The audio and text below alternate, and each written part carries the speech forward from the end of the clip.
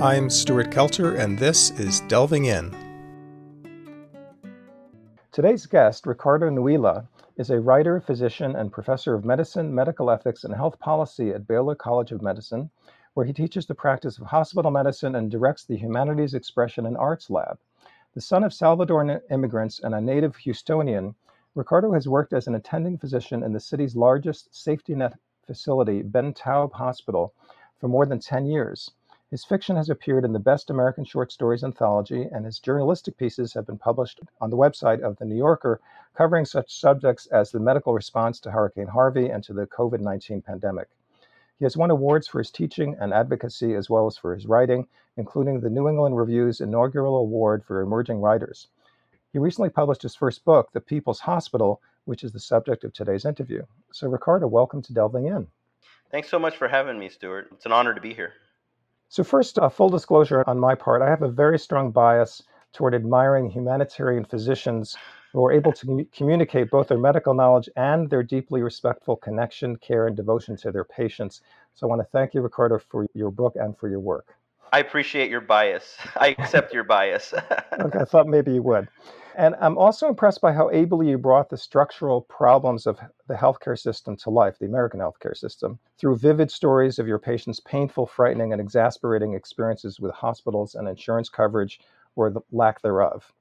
What makes the People's Hospital special is that you not only evoke the frustrations and heartbreaks of American medicine, but also provide a vision of its alternative, as you yourself have seen by working for 10 years at Ben Taub. Really appreciate that also. Before we delve into your experiences then as a physician at Ben Taub, let's hear a bit about your background, for instance, your decision to become a physician, and especially about being the son of a successful physician. Yes, I grew up into a family of doctors. My father was an OB-GYN, and he immigrated from El Salvador for his residency. His dad was a doctor, a pediatrician. My dad's brother was an OB-GYN. So it seemed It runs in your blood. It runs in my blood. It seems that was the path laid out for me. And I wouldn't say that my dad put pressure on me to be a doctor, but I have two children right now, two young children, and it's such an alluring, it's so alluring to them, medicine, and as for all children. And so I think growing up with doctors around, it just seemed like a path that was laid out for me. And that's what continued because my father really did take pride in his work. He had a private practice here in Houston.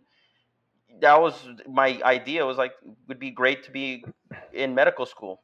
What happened is that by the time I applied to medical school, my father had been a bit beaten down by the system. He started off with two employees, his private practice, a nurse and a receptionist and him. And by the time that I was applying for medical school, he had 3 full-time employees purely dedicated to insurance claims. And so every day I would hear about insurance claims, about the insurance companies, about the way that medicine was conducted here in the United States. One of his employees who filed the insurance claims was his mother. My grandmother was an American, Chicago-born, Depression-era raised woman. So she was almost the perfect person to sick on the insurance companies because she would just not relent. But that impacted me by the time that I was applying because I didn't really know what I was getting into. In fact, I hesitated to go to medicine. I was also very interested in English and in literature. I couldn't conceive how to put the two together. I think back then it just didn't seem like the two subjects went together. I majored in English, and then by the time I got into medical school, I had this change of heart, and I said, I really want to be a writer, but I can't do that if I go into medicine. So I asked one of my professors. I told him he taught me script writing and dialogue, one of the advanced English classes. I said, I'm going to leave my medical school admission to go and become a writer. And he said, you'd be crazy to leave medical school. And at that moment, I thought to myself, he just thinks I'm a bad writer. But he explained, he said, you could go to graduate school to learn technique, but where are you going to get your stories from? And that is what really stuck with me for a long time. I had to turn that advice over for years. It wasn't like, oh, okay, I'm going to go to medicine and now I have a very beautiful path laid out for me. But it stuck with me for quite a bit of time. But it was really the stories that drove me to go to medicine. The second propulsion toward medicine beyond my family was these stories that people have. Also within this crazy American healthcare system, which makes it so much more complex, so much more dramatic for people. And this crystallized at where I was going to school, at Baylor College of Medicine's teaching hospital, Ben Taub Hospital, where I started to feel useful just listening to people's stories. Yeah, it's almost as if the insurance companies are another actor in the play, like the nemesis. It's interesting. One of my readers early for the book was like, who's your villain in this book? He asked that knowing that there was a villain that was appearing, and it was like it's nonprofit hospitals and insurance companies. Let's have an overview of Ben Taub, which is a safety net facility. So what is a safety net facility and how does it differ from typical for-profit and not-profit hospitals? In particular, how do the differing incentive and value systems affect both the quality of care and the cost of providing it? So safety net hospitals are hospitals that have evolved in order to care for people who slip through the cracks in our system. Our system revolves on private health insurance. And private health insurance in America historically has come through work, meaning that we peg health insurance to work. Employers get a tax benefit for providing health insurance to workers. But as that has evolved over the last 50 years, there have been cracks that have formed because of the high costs of healthcare, and also the very many different ways that people work, and also the way that employers are trying to cut their own costs so that they don't have to afford as much healthcare. So that you have people who have insurance plans that don't afford all of the healthcare that they need, or you have people who can't qualify for insurance or can't afford health insurance.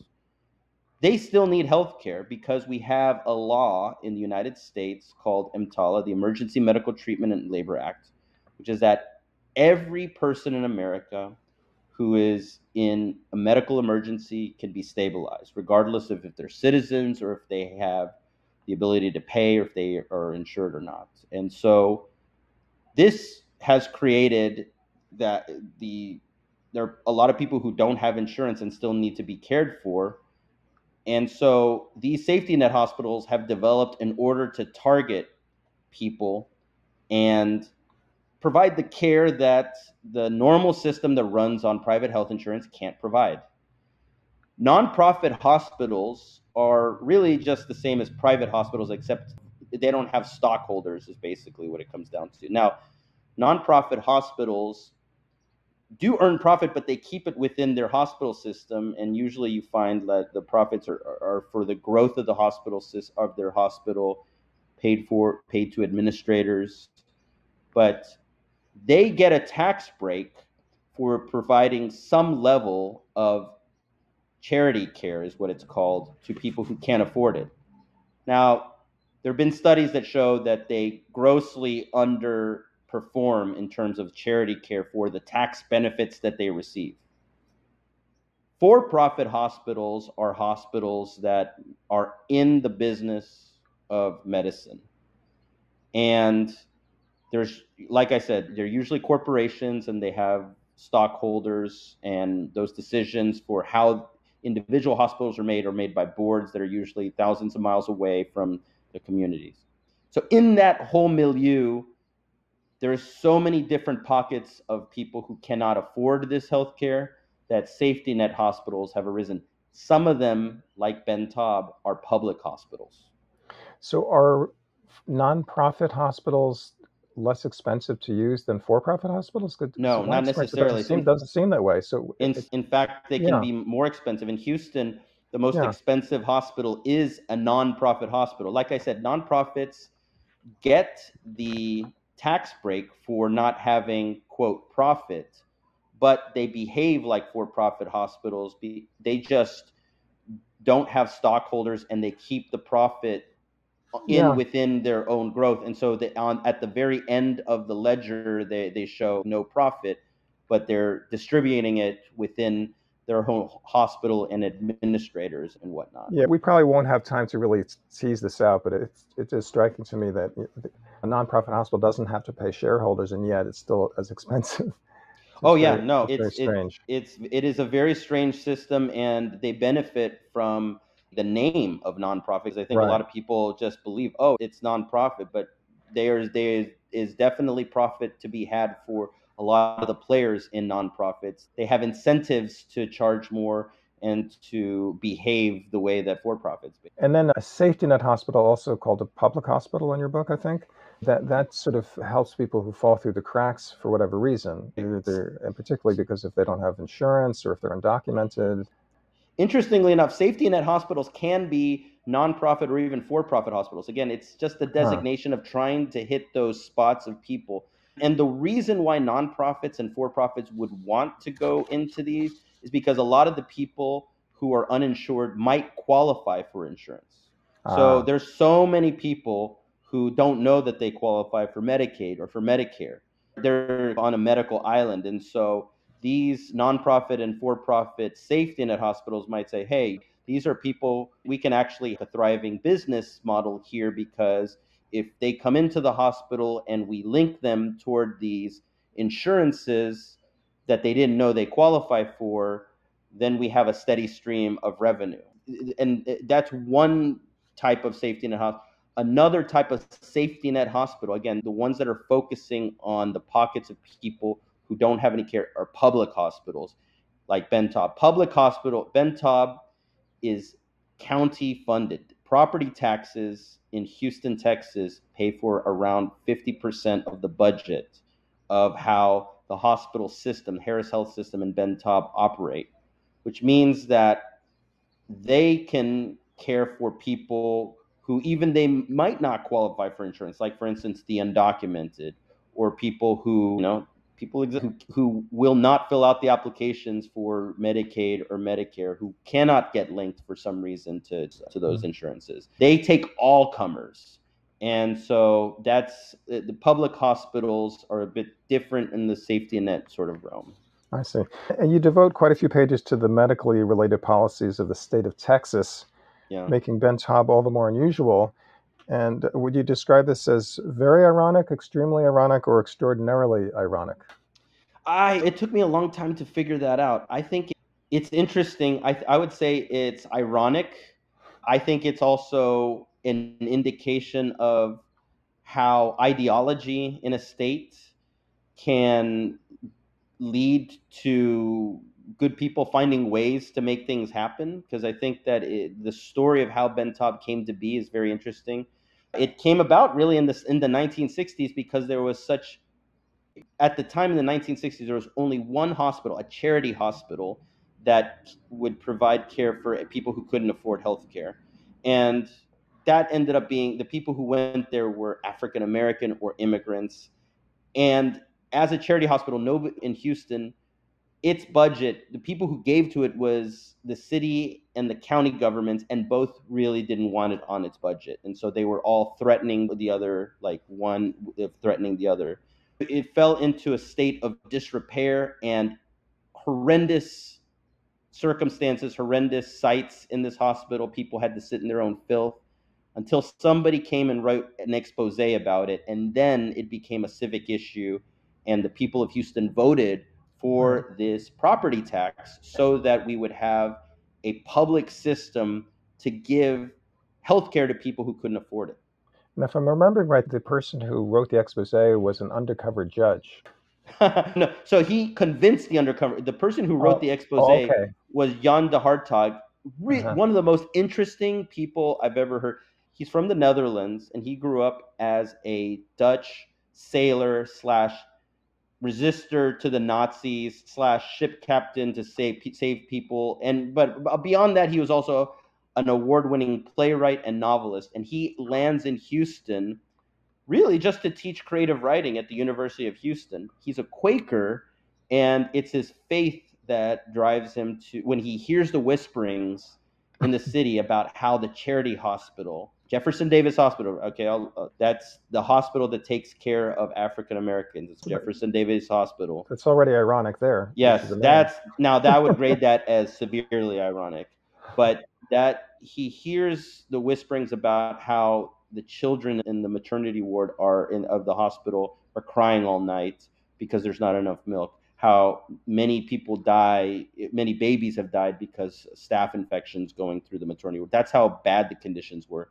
He decides, because of his faith as a Quaker, to volunteer there, and he puts his writing skills to use because he sees what he sees. He writes a series of op-eds, and it gains international attention. There are headlines across the world in French newspapers, Dutch newspapers, about how Houston, this city of the future that was building an Astrodome that NASA in the middle of the Cold War was huge, how Houston, the city of the future, could not care for its poor, and it was air conditioning sporting arenas. So this became a civic issue. The Hartog had now with the judge. He convinced the county judge at the time, was so taken by these words. He said, "This can't be right." So the county judge trained himself to be an orderly incognito. Was at night going to the hospital to see if everything that the Hartog had written was true, and he verified it. That's something you just don't hear anymore. Public officials training themselves incognito as orderlies, and then helping out the hospital just to verify things. What a great story. It's like something out of a movie. I know. Hey, if there's anybody listening who wants to try to make this into a movie, call me. So Bentov serves as a model for how to blend conservative values with compassionate care. I think so. Really interesting. Really interesting. Yeah. And that's one of the ironies about Texas. You describe Texas as having kind of the worst safety net overall, not Bentov, but as a state.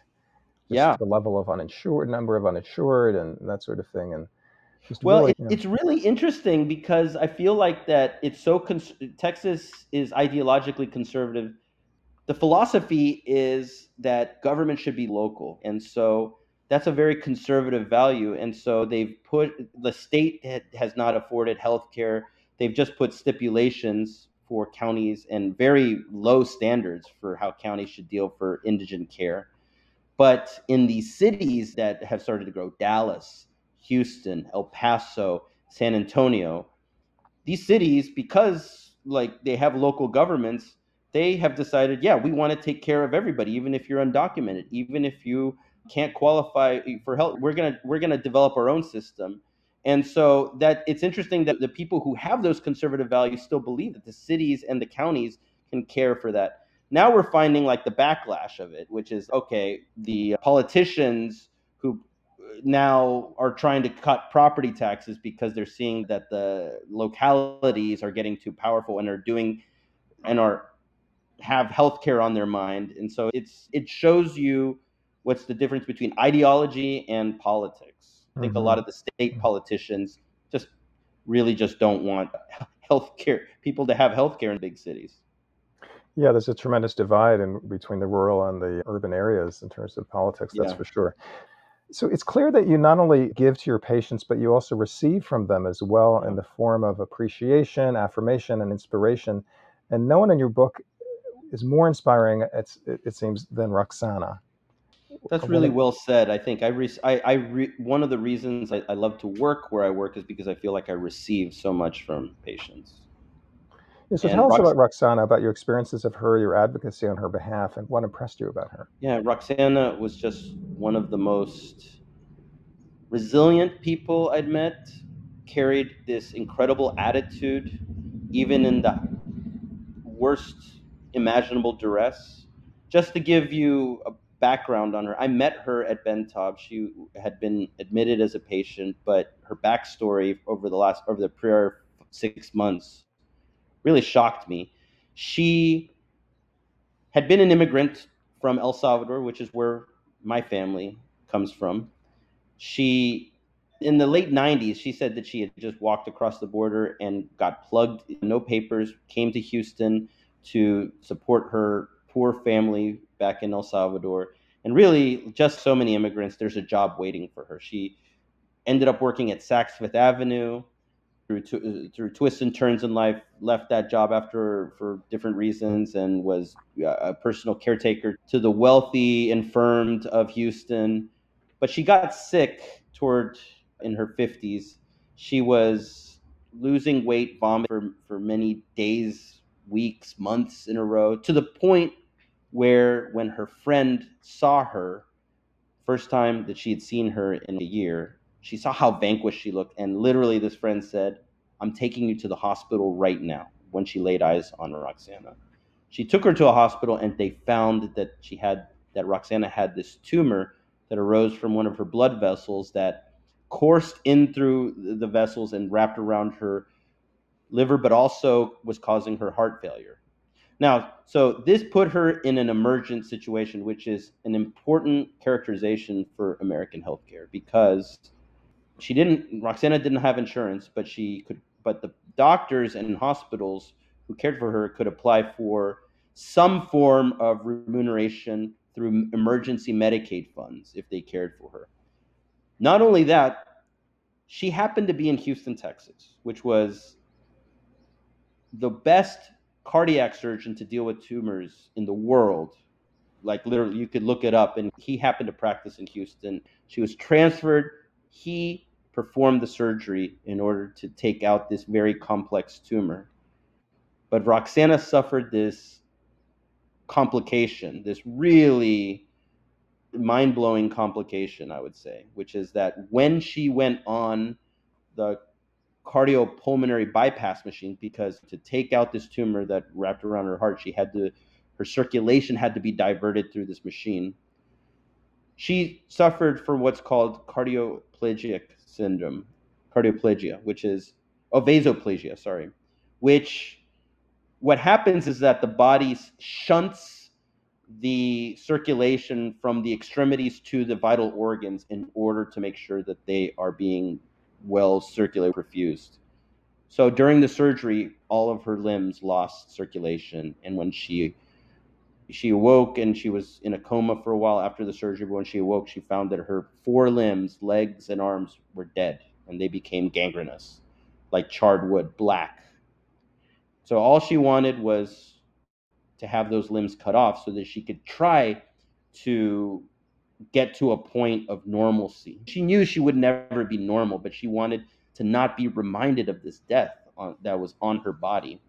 Except that in the American healthcare system, she had switched from an emergent patient who had this after the surgery. She was now a chronically ill patient.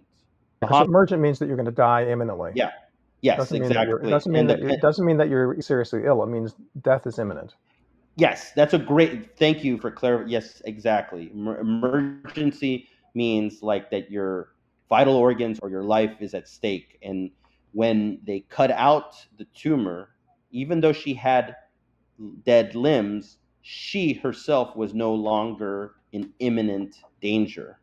And so the hospital, the doctors they couldn't keep her in the hospital, and they couldn't forge a plan for how to cut off these limbs. So they discharged her from the hospital. And it wasn't until she talked to people about what to do about this that she found out that there was a public hospital, Ben Taub Hospital, where she could get this, where she would receive care. I don't know what happens to somebody who has Roxana's complications outside of Harris County, where I work, or some of the other hospitals, but she was fortunate enough to be able to come to our hospital system. Yeah, I think actually you do say it in the book, which is her words, which is she said to the hospitalist, "What, I'm just supposed to go home and wait until my limbs fall off?" Yes, exactly. The day that they discharged her, it was a nonprofit hospital in Houston. Again, she had been there for a long time. She had gone through an emergent surgery. That's the contradiction of American healthcare. She did receive extraordinary healthcare from that surgeon. She did receive, in another country, she could have died. But we in America prioritize the emergencies, and she did get incredible care for the emergency. But we can't find a way to finish because of the way that we structure things, the characterize, so that when she became a chronic patient and they were discharging her, yes, She said, "What am I supposed to do with these limbs?" And she held up her limbs, just let them fall off of me like a dead limb falls off of a tree. And the medical personnel didn't know what to say to her. Yeah, what can you say? It's clear that you had amazing courage. Yes. Just amazing. And it's just also just the way, her affability, we could joke around. And loving, very loving person. Very loving person. Gratitude. She was really an inspiration to me because of the way that she kept her at it. And she had rough times too. We went through rough times with pain in the hospital. We did get her on track to get the limbs removed, but it's not easy, and she had to go through some lows. But I've never seen anybody so resilient and to carry that attitude in that resilience too, of just general love of humanity. I learned a lot from her. So the alternative to care in the style of Ben Taub, which actually we haven't really gotten I think enough of a sense of, but the way you describe working at Ben Taub is that finally you're at a place where care of the patient is absolutely primary. Yes, and that the financial incentives are very much in the background. Yes, it's really the opposite of most places. It's the opposite. In America, what's happened is that over the last 50 years, the prioritization has become profit over patients. And that's because of what I characterize as the whole medical system I name Medicine Inc., because the players in it, which I say are the doctor groups with individual doctors also, but also the insurance companies, pharma, the hospitals, so many of them are driven by corporate interests, and the clear dictums are maximize profits. For so many people, it's because it's stockholders, or if you're in a nonprofit, it's to please the board or administrative reasons. Yeah, but you also don't take doctors off the hook. You're very clear in your book that the doctors in the AMA were a big part of how this developed. And the whole fee-for-service model and the assumption by doctors that they deserve to have a really good income. And I know that primary care physicians make good income, but specialists make an incredible income. It's something like triple what the specialists make in France, 5 times what they make in Spain. We're talking about stellar level incomes, $500,000 or more a year. It's something that we have to reckon with as a profession.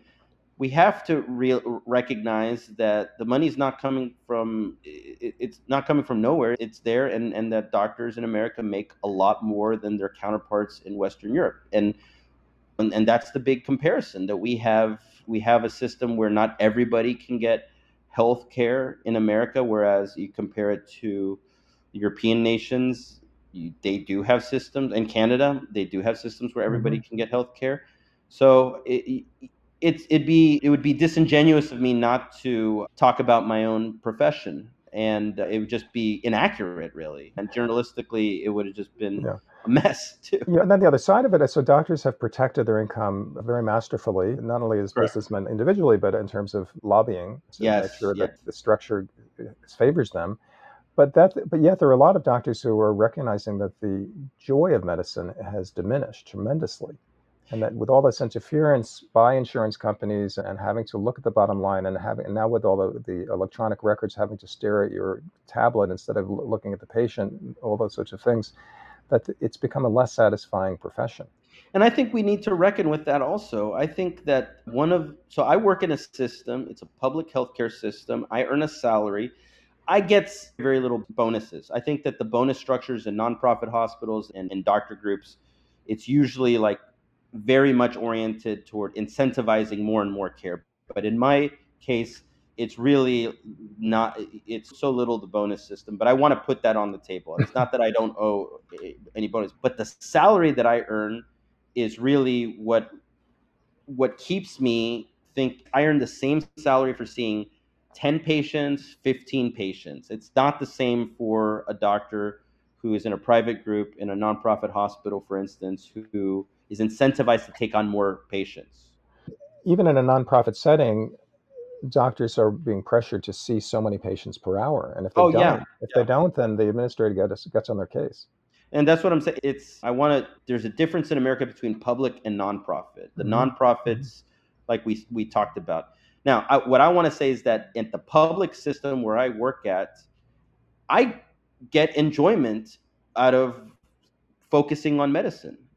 My primary job is to think about the medical problems for each of my patients and to organize their plan and discharges and to link them within this whole system that involves primary care, specialty care clinics, and that's my job. It's a medically based job. I, Not the same as the private world is.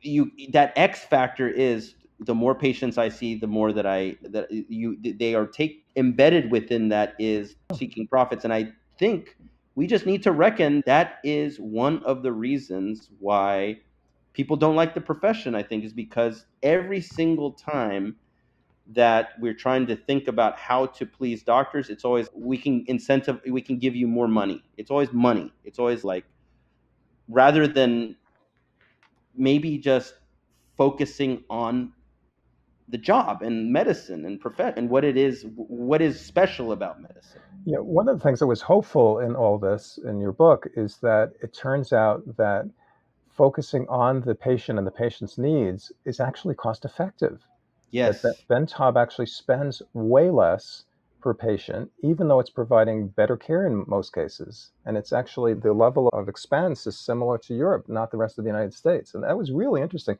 And I think one of the examples you gave is dialysis. It makes much more sense to let a person be maintained so that their kidneys function normally, not their kidneys because it's dialysis, but their renal needs are taken care of on a continuous basis rather than waiting for them to get super sick, going to the ER, getting dialysis, and then going home, getting sick again. It turns out that it's way more expensive to do the ER version than some kind Oh of yeah. maintenance version. It's at least four times. It's four times as expensive, and that says nothing about what it does to the caretakers when they see the people have to get that sick and know that there's an alternative. The studies have shown it's much more expensive, and I'm so glad that the studies have shown that. But what the studies don't show is what a caretaker in the emergency room who they dialyze a patient, they leave them out, and when they come back in and like those vessels are disrupted and damaged, and what it means when like an arm starts to become gangrenous from that care, when that did not have to happen. No. What's the cost there? The cost is that those people might leave the profession early. The cost is they might be real embittered people and not be nice to the next patients. We don't realize how our healthcare system pits caretakers against patients because of that environment. Yeah, so you're in a sense channeling outrage into a hopefully productive form through your writing. I hope so. I'm trying. I want to quote from your book. I found this particularly pithy. You write, if we look at Medicine Inc.'s history and how it operates today, 5 basic assumptions stand out that make it distinctly American. The government should not produce or provide healthcare. It's okay to use public funds to purchase private healthcare for certain people, but only companies or private practitioners should provide healthcare. Those who receive healthcare have earned it, whether through work or through wealth. Fairness means ensuring that the deserving people receive better healthcare. There is no significant conflict between the income a doctor generates and their duty to the public. Doctors can practice simultaneously as business people and as professionals sworn to a code of ethics without major repercussions. Science is impersonal and best aligns with commercial needs, not public ones. Science's primary beneficiaries should be people who can afford to pay for it. The primary goal of healthcare is to generate income for providers. Other goals like preventing sickness and empowering people can happen, but only if the first goal is met.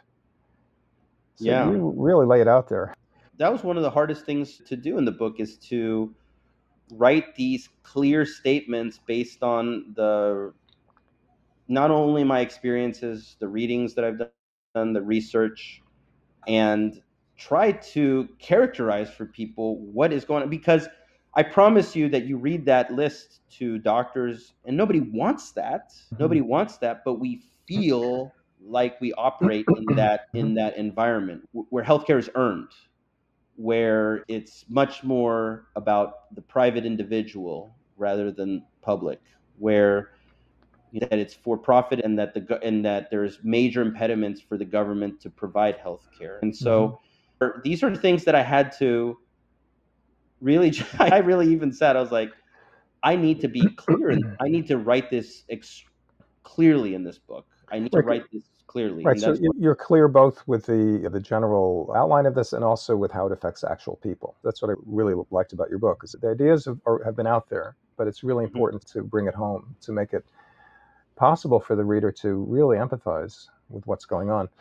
You also write the vulnerable have been plugged into a system that rewards treating sickness over maintaining health, Yeah, which of course it does if it's fee for service. And so it's right. better for people to have to keep coming back. And you have your stories about doctors who have someone come in just to be introduced and just to gain their history, and then you have to make another appointment to do the next part. It's just Yeah. incredible. No, we're So just chasing our own tail, and I really believe that most doctors don't want to practice in that environment, but there's such a stranglehold. It's the system is so much in motion that's why the people, my colleagues and I who work at Bentop, we're scared to leave. We don't want to Mhm. be a part of that other system. We enjoy that we can focus on patients and medicine, and we know what the market is, and we know that we could earn more. We're not going to accept zero to do everything at Bentop, but it's to me, I feel myself morally challenged to work outside of public Yeah, health. it certainly seems to be healthier for your conscience. We see a lot. It's not easy because we also see at Bentab the products of this healthcare, which is that Right, people who right. cannot have preventive care. Like I said in the book, we see it's rare to see stage 1. We see stage 4 cancer people, and they're young Hmm. people who come because they've had no linkage to healthcare, and that can be something that grinds on you as a practitioner. But man, I'd rather be doing that work, helping Hmm. that, than like feeling like I'm just a cog in the other wheel. And Right, and and I feel right. like a lot of my colleagues at Bentop feel the same. Staying with this theme just a little bit longer, one of the really poignant parts of your book is your conflicts with your father. Yeah. That your father obviously started out with the very same values that you did, working at a community setting in El Salvador, working with very poor people and providing the care that was needed. And even in his early days in private practice, just a minimal staff. And but he sounds like he's really gotten co-opted by the money aspects of medicine more than he ever would have dreamed. Yeah, I still think about that and try to situate it in my head how much the environment changed him versus how much of it is him. But yes, it has created conflict. We get along right now, and we know that there's differences between the two of us. And like I noted, it's complex, just like any sort of father and son relationship is complex. And there'll be time. And he's a person who loves Ben Taub too. He volunteered there for a while. But yes, I do think that was one of the most difficult parts, not to write necessarily, but to get to the point of writing. I had to jump a mental hurdle in order to be able to include, to see even that my personal narrative and my dad's narrative belonged in this book. My when I thought about this book, it was really just purely patient stories, and what the only thing that I wanted to do was artistically render just how the patients that I see, their lives, and how this hospital does serve as a source of hope for them. But I realized really quickly that there was a lack of connective tissue there. That the stories by themselves, without like the ideas that we're talking about and how to drive home those ideas. I had an early version of the book that I gave to a friend who's a great reader and writer, and he gave me this feedback, which he said, "I didn't read. You don't mention until page 222 that your dad is a doctor, and it sounds like you're Mhm. withholding information." And I was like, "Yep, I am. I don't know why I don't want to say." But as I started to read, I read also around that time Paul Starr's book, The Social Transformation of American Medicine, which is one of the real amazing books of the last 100 years, where he amalgamates all this and puts it into a narrative and a history. When I started to see, wow, in the 70s and 80s and 90s, when my dad was practicing, medicine was really changing. And so I allowed myself to say, my dad's story is a part of this greater narrative of healthcare.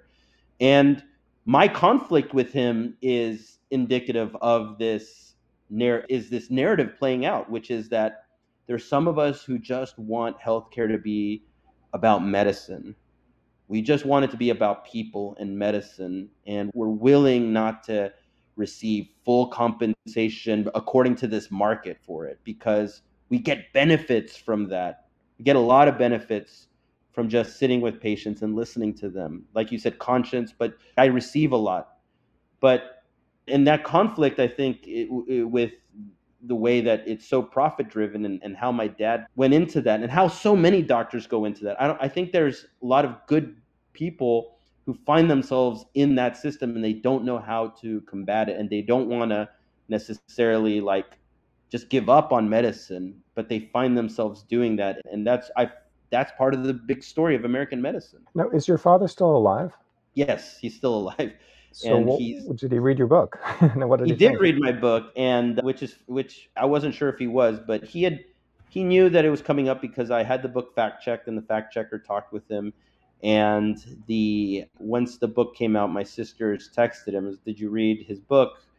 And he just texted back, "Yes, I read it in 2 nights. It's good." So That's it? yeah, he said, I'm glad that he thinks it's good. I think that he might have some. I'm curious if he has other thoughts about it, but I'm also not gonna, even though I'm curious, I'm not gonna necessarily like. I see. We'll see if we talk about it at some point. Yeah, it sounds like the relationship has become a little bit strained over the years, unfortunately. I think it has its peaks Yeah. and valleys, and I think that we've gone through a valley, and we're now like in a very steady state, and we're fine with each other. And I think at the very end of the day, I think he's extremely happy that I got to. He knew how committed I was to writing this. I see. And so I think he's very happy that I was able to do this. So one of the things about your book is that you don't pull any punches, you don't sugarcoat anything, and some of your stories end hopefully, but not always. And so I was thinking about Geronimo and his need for a liver transplant. Yeah. Could you tell us about that and what the outcome Yeah. is? Geronimo he's exactly my age, and he had liver disease that at the time we thought was due to hepatitis C, except that his liver disease was so very advanced for his age. And usually hepatitis C doesn't make liver disease advance so quickly. But anyway, he was so sick from this liver disease that the only thing that could save him was a transplant. And to get a transplant, a liver transplant in America, you really need insurance. It's possible that if you are a multi-millionaire, you can afford it cash. Steve Jobs, for instance, got a liver transplant. But for the most part, because of also the care that you need after the transplant, most transplant centers are going to absolutely need to verify insurance. And he got insurance. He got insurance through Texas Medicaid. He got insurance because he was to qualify for Medicaid in Texas, you have to be exceedingly poor. After he was at a shift in the gas station where he worked, he passed out after vomiting blood. He was disabled, and he went to the disability office, and they gave him supplemental income, which in Texas gives you Medicaid immediately because he just couldn't afford to. He was too sick to work at that point because of his liver disease. Now, this is one of the ways our system works. Geronimo had been paying into, like all of us, like when you earn your first check or when you earn now and everything, you pay into Social Security. And he had been with his gas station attendant checks into Social Security. It so happened that they started to send him a disability check through a different route, Social Security, that was $912 a month. That $912 was counted as income in Texas, and it put him over the limit to be poor enough to qualify for Medicaid. And so he had it for 1 month, and then it was taken away from him in his moment of greatest need, and he couldn't get Medicaid, couldn't get a transplant because of that. And so that's when we realized that, we advocated, and it felt like the most unjust system and reason that his 36-year-old couldn't get a liver transplant because he, on disability payments, had a few extra dollars over the limit. Yeah, and you went the extra mile. You wrote to his congressman to try to get an exception made, and did get the exception made, but it was too late. Yes, we wrote to the congressman. We pushed all the buttons we could, because I want everybody to know that it's just like the drama in the hospital when there's somebody that you feel like shouldn't, that is so young, and it's not about ageism. It's just about like this feeling of being unjust, and this person possibly being able to have a life-saving surgery. And these surgeries, I talk about it in the book, they're called Lazarus surgeries. The reason is because you connect that liver to that body under the right circumstances, and you start to see everything improve. The yellow in the eyes washes away. The fluid starts to get processed. And so that's how like life or death situation this was. So yes, we went the extra mile. We called the congressman, and the congressperson was a Republican at the time, and had even led the fight against Obamacare, had tweeted, "Let's roll to destroy Obamacare," to everybody. But this person wanted to help our patient, and he did. And he pushed the right button so he could get Medicaid. But I'll leave it to the book for those of you who want to, how this unfolds. But one of the lessons that I have is that despite the ideology, there's people helping people. Like this congressman genuinely wanted to help this person. But it was a contradiction with his ideology. Right. I think that's very true. People respond so differently to being confronted by a person or being confronted with an issue very directly. This is a ridiculous analogy, but there was a time when margarine had to not be colored because it would compete with butter. So housewives came in with the lump of Crisco and the dye and invited the congresspeople to mix it themselves. I would have liked to have been a fly on the wall or on that margarine. Well, it worked. It worked. Yeah. When the congresspeople were, it's fun. I had an anecdote also from in the book about the first time that dialysis was being thought of to be in Medicare, to be compensated by Medicare. And there was a congressperson in the room when a doctor brought in a patient to get dialyzed. And it's so funny to see the descriptions of how the congresspeople are just like really like they don't know what to do when real reality is brought to them and shown to them. Exactly. So speaking of real reality, it's clear that COVID was a huge burden on Ben Taub as well as on everywhere else. And that was really hard, it sounds, to keep from burning out. And somehow we all got through it. Not all. A lot of people died. A lot of people died, yeah. Including your administrator. Yes. My boss. He ended his own life, and this was in COVID. I don't know how. I think about it, and I think that there was this existential dread hanging around a lot of people, that suicide is such a complex subject. You can't whittle it down to one thing. So I would, out of respect, I would never do that. But I do think that the existential dread of COVID at the time contributed. And I wish that he was around for a lot of reasons, but one was so that we could talk about like how I'm actually proud of Ben Taub and how they did in COVID. Some of the stories are starting to seep up and everything, and I can tell you just from what people told me. But I know that at Ben Taub, every single person who came to Ben Taub Hospital who needed to be admitted was admitted to that hospital. Like we made do, and we did.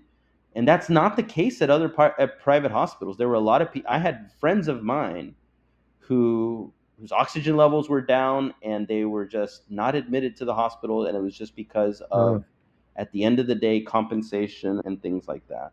I think that Dave would have been proud to look back on this and see that our hospital did medical work on every individual and thought really hard whether or not somebody should stay in the hospital or not, and that comparing that to other places that I've heard. So you had the solidarity, it sounds, of the staff to be able to get through it. There was solidarity. I think that there's a lot of solidarity built into the hospital system, because there's a lot of people there nurses, social workers, who believe in just giving to the patient. And so that has built a solidarity. It's a really great community of people. And I think that So I think that helped for sure. And I think what makes a community is having a shared vision and shared values and shared goals. That's without that, if that breaks down, then you're just a bunch of individuals trying to make a living and going home at the end of the day, exhausted from the contradictions. It's just it's mission driven, Bentab, and the public healthcare system. And I think a lot of people, not everybody, but I think a lot of people really do believe in that mission. I believe in that mission. And I think that's a good thing. And I think we should have missions in humane sciences and arts like that, like medicine, that it should be mission driven to help every person. But right, and a real mission, not just something concocted in a mission statement. Not just something concocted in a mission statement where the mission statement is actually shines in different parts of it. Yeah, but in America, somehow it's just any time that a mission statement conflicts with the idea of profit, there's problems. And that's what we're realizing and seeing in so many different ways, how ingrained this idea of profit is. And I say that as somebody who's not, I'm probably ideologically moderate, so I'm not trying to state, but it's really, when you get down to the moments where people's lives are at stake, and that route toward profit, it's really just tells you, can we just veer it slightly away from this so that it's a little bit more humane? I agree. Let me just quote from toward the end of your book. I think this might be a nice thing to end with, to talk about this. In America, the story goes that without a cure, there is no hope, that these two ideas twist around each other like the helices of a DNA molecule. Bentab taught me this linkage is an illusion. Hope is its own building block for life. Other hospitals aired ads about wiping out cancer and prolonging life, but this was disingenuous. This was advertising. This was false. In medicine, we have our algorithms, and sometimes those algorithms help deliver cures, but there are no algorithms for hope. There can be cures without hope, and hope without cures, but there are no medical miracles, only human ones. Yeah, I believe that. I think that when you see, like, for instance, Roxana, when you see the human spirit give compassion, give resilience, these miracles we should behold them and laud them and be moved by them, and it should help us with our work and our identities. And unfortunately, the whole idea of miracles is, again, a part of the profit system where people utilize that idea just so that they can get you in the door and they can treat you in a certain way. But that's not the same as an actual human being sitting with you, thinking with you, and trying to solve a problem that you have in the best possible way.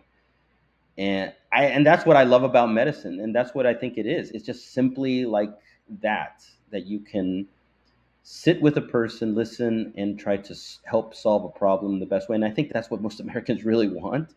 But there's so many impediments to that, and it's veered toward so much about like profit. And so do you think that at some point the profit motive will continue pushing medicine in the direction it's being pushed, but at some point there has to be a breaking point? I think that there is going to be a breaking, and I feel, again, I don't sound too naive, but I feel like we're fast approaching it, and so that's why I'm hopeful that things might change. I think that we're getting to a breaking point now. There's not going to be a one moment where we're like, okay, now, but it's like we're fast arriving because a lot of people are just leaving the profession early. We have a dearth of doctors and nurses.